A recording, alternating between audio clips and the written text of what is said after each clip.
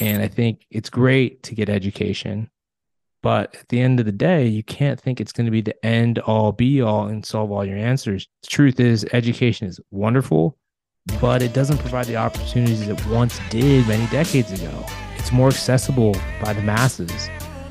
It's a more competitive job environment. Those are just the truth. Education is wonderful, but don't think that it's going to solve all your financial problems.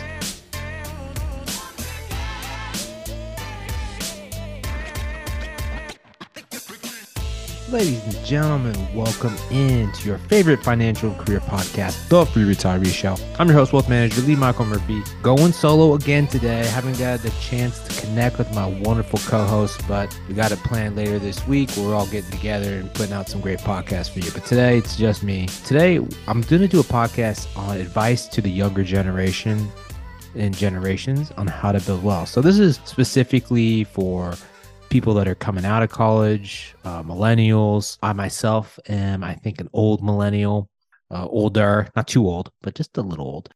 But I think since we're in the season of graduation and kids are thinking about, joining the workforce, there's a lot that you can do right when you get out of school to fast track your road to getting financial freedom, building wealth. And a lot of young adults make a lot of mistakes, and even people that are from the millennial generation are still making mistakes. Great example is myself in my early years coming out of school, being a millennial during the great financial crisis makes you think about money differently, gives you more fear around money because you saw the impact that it had on yourself, your friends, not being able to get jobs, lower wages than, past generations. And it kind of jaded you to how you invested and how you looked at money. And it took me a while to get past that, going to college, getting a job at Enterprise Rent-A-Car, when I want to get a job in the financial arena, but the financial arena was basically in turmoil during that time. And a lot of other millennials I know were kind of in the same boat and developed bad habits along the way. And over the last decade and a half, it's been great financial prosperity, but it does feel like things are shifting. We might be getting to a point when layoffs are back in style and more people are losing their jobs, and it's harder for new grads to land those dream jobs out of college. So I thought this would be a really good podcast to put everything in perspective of what people need to do if you're coming out of college or you're still towards the earlier stages of your career journey. I think this will be a great episode. But before I get into it, make sure you smash that like button, share our podcast. We really appreciate it. So tip number one, establish a strong savings account. I think all too often, once we start making money or figure out how we're going to get ahead, people just jump to, I'm going to start investing. And that seems like a very common answer that makes a lot of sense. But in reality, all too often, we underestimate the value of having a strong savings account. And a lot of people think, well, what's the point of that? The strong savings account is your foundation. It's what everything is built on. It's not sexy. It's not glamorous. It doesn't make you feel like you're going to make money, but it gives you options and it gives you stability. And that's, although it's not sexy and it's boring, it's how the groundwork is laid for your success by having a strong savings. You worry about investments a lot if you don't have a strong savings. So if you have a lot of cash, you worry less, and it makes you a better investor. That's what people don't realize. It's really easy to be a crappy investor, become irrational about your investing when you don't have a lot of cash on the side. So it also helps with life events. A lot of times in life, we get curveballs thrown at us, and it can be expensive. And if you don't have a good savings account, you might raid your investments during a really bad time. At the time of this recording, over the last year, investments in the stock market haven't done that well. And if you just started, you probably are really discouraged. And if you didn't have a strong savings account and you put all your money in stocks, you're going to probably take a loss. But if you have that savings account set up, you have that cash, it gives you some cushion and it gives you options during the bad time. So really underrated, but super important. Establish a strong savings account first. And then, once you get your 3, for some of us 6 months in cash sitting in the bank, then start that journey on investing. So that's something I think everyone should probably look at. Tip number 2, don't procrastinate on your investing. Going back to what I was talking about in the beginning, being a millennial during the great financial crisis, it really did jade me in my views of investing, just because I saw so much fear and disaster during that time. And I know a lot of other people feel the same way. And sadly enough, there's a ton of millennials that I personally know that have struggled with their investment journey because of how they started off.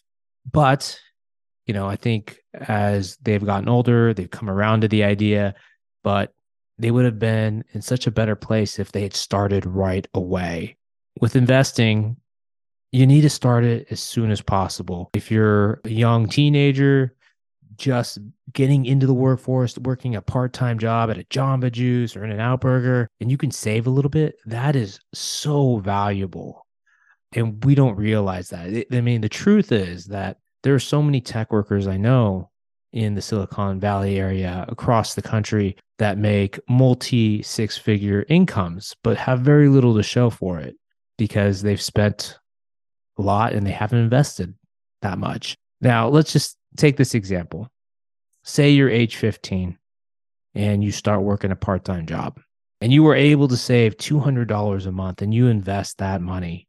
50 years, you're at retirement age, that's going to be $1.4 million. That's, and you did that probably, you can probably do that working at a minimum wage job, having a side gig. It works because you started early.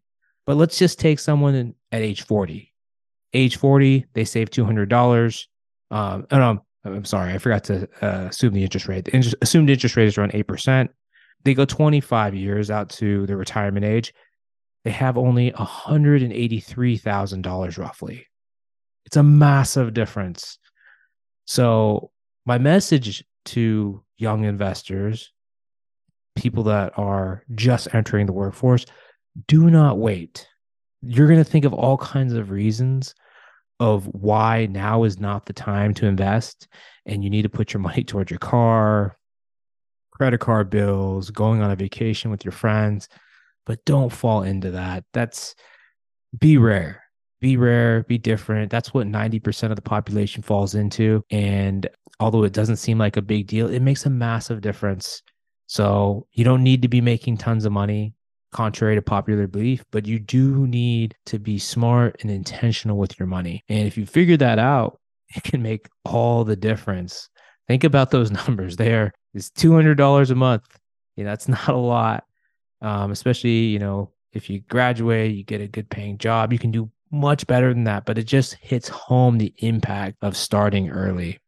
Number 3, take educated investment risk. I think when you're a younger investor, you have the ability to take on more risk than you do when you're closer to your retirement. Now, you don't want to go crazy, but you have the ability to invest in a more aggressive portfolio.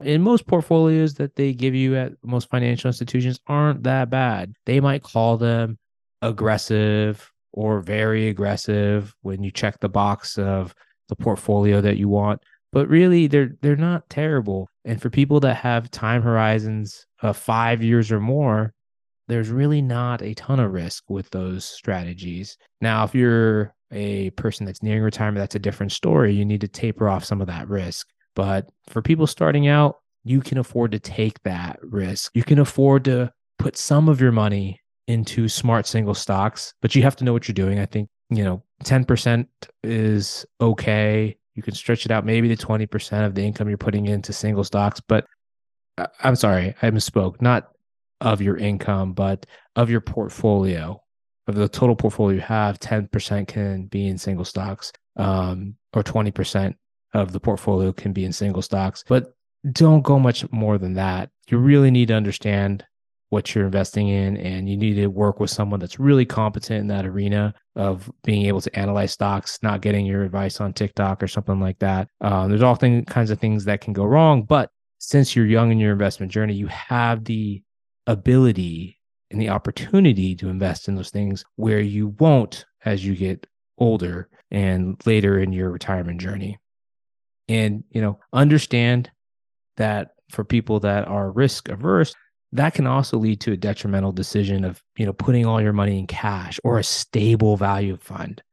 Some of these words, in the investment arena, they sound so scary or so safe, and it's just not accurate. So going back to most portfolios that are more equities, more inequities, they're called aggressive.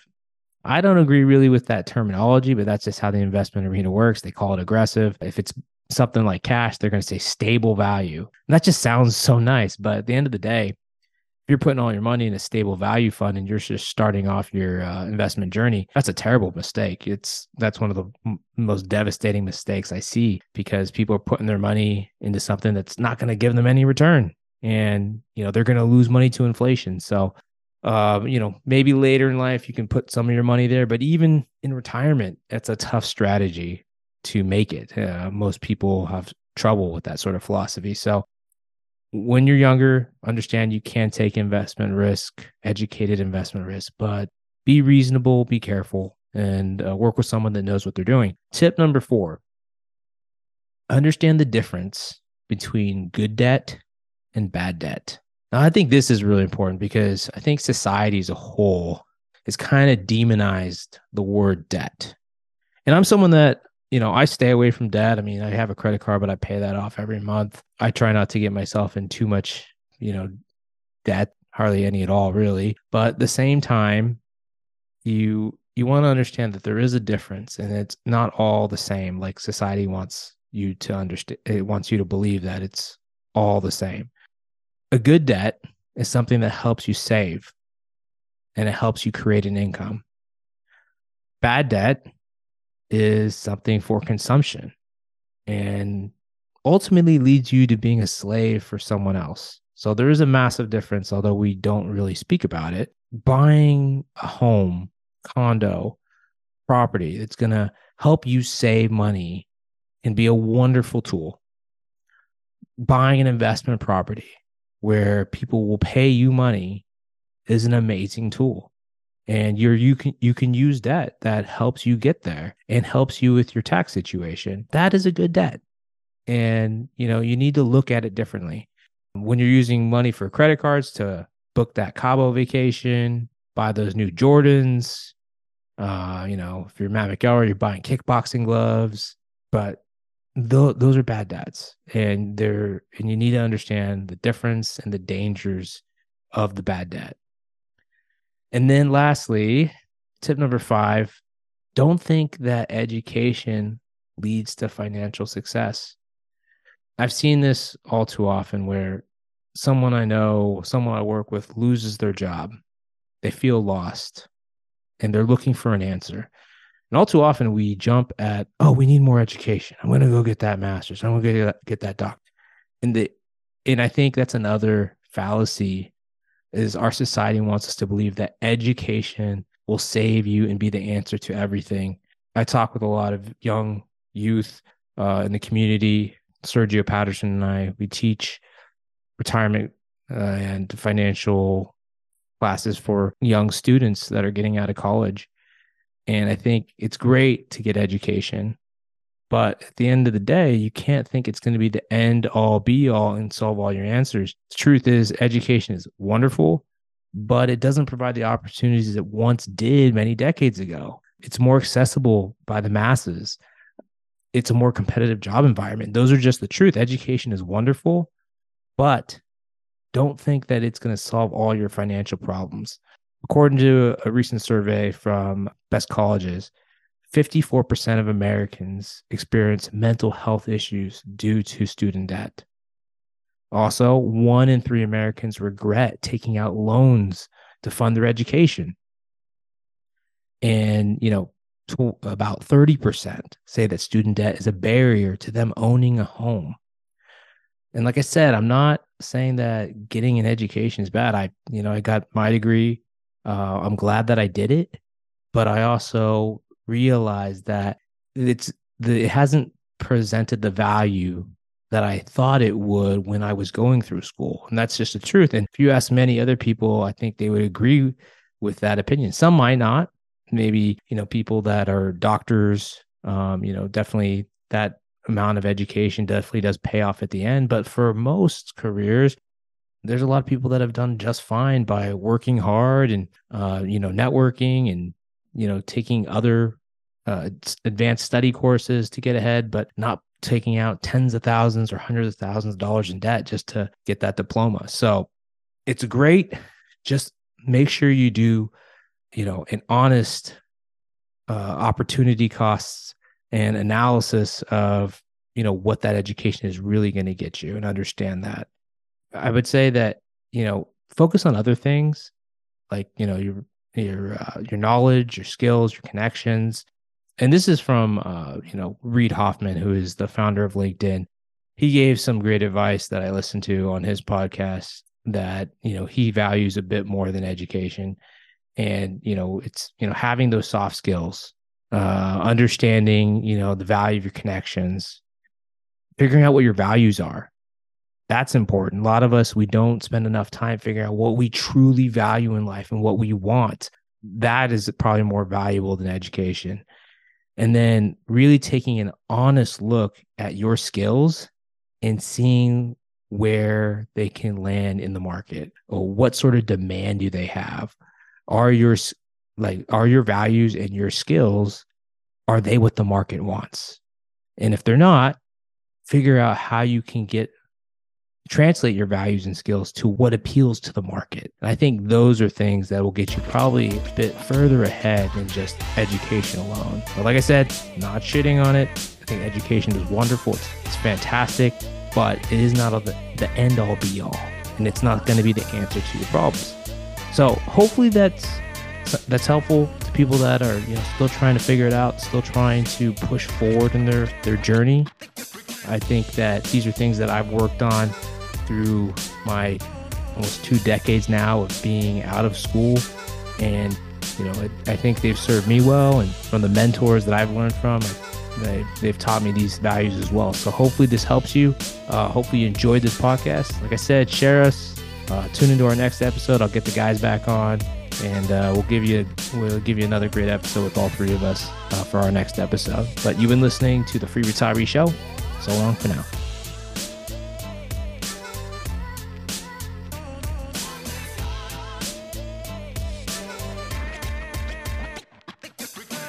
Securities offered through Securities America Advisors, Inc. Member FINRA, www.finra.org. SIPC, www.sipc.org, a separate entity. Lee Michael Murphy is licensed with the California Department of Insurance, license 0H18660. Lee Michael Murphy is an investment advisor representative with Securities America Advisors, a registered investment advisor. The Free Retiree, Securities America Advisors, and Securities America Incorporated are separate entities. Career advisor Sergio Patterson, attorney Matt McElroy are not affiliated with Securities America Advisors or Securities America Incorporated. Securities America Advisors, Securities America Incorporated, and its representatives do not provide tax or legal advice. Therefore, it's important to coordinate with your tax or legal advisor regarding your specific situation. Third-party sourced information or comments are not verified, may not be accurate, and are not necessarily representative of all client or audience experience. All or a portion of this event was paid by a third party. The opinions of career advisor Sergio Patterson do not reflect the opinions of Airbnb Inc. The opinions of attorney Matt McElroy do not reflect the opinions of Castaneda and Company.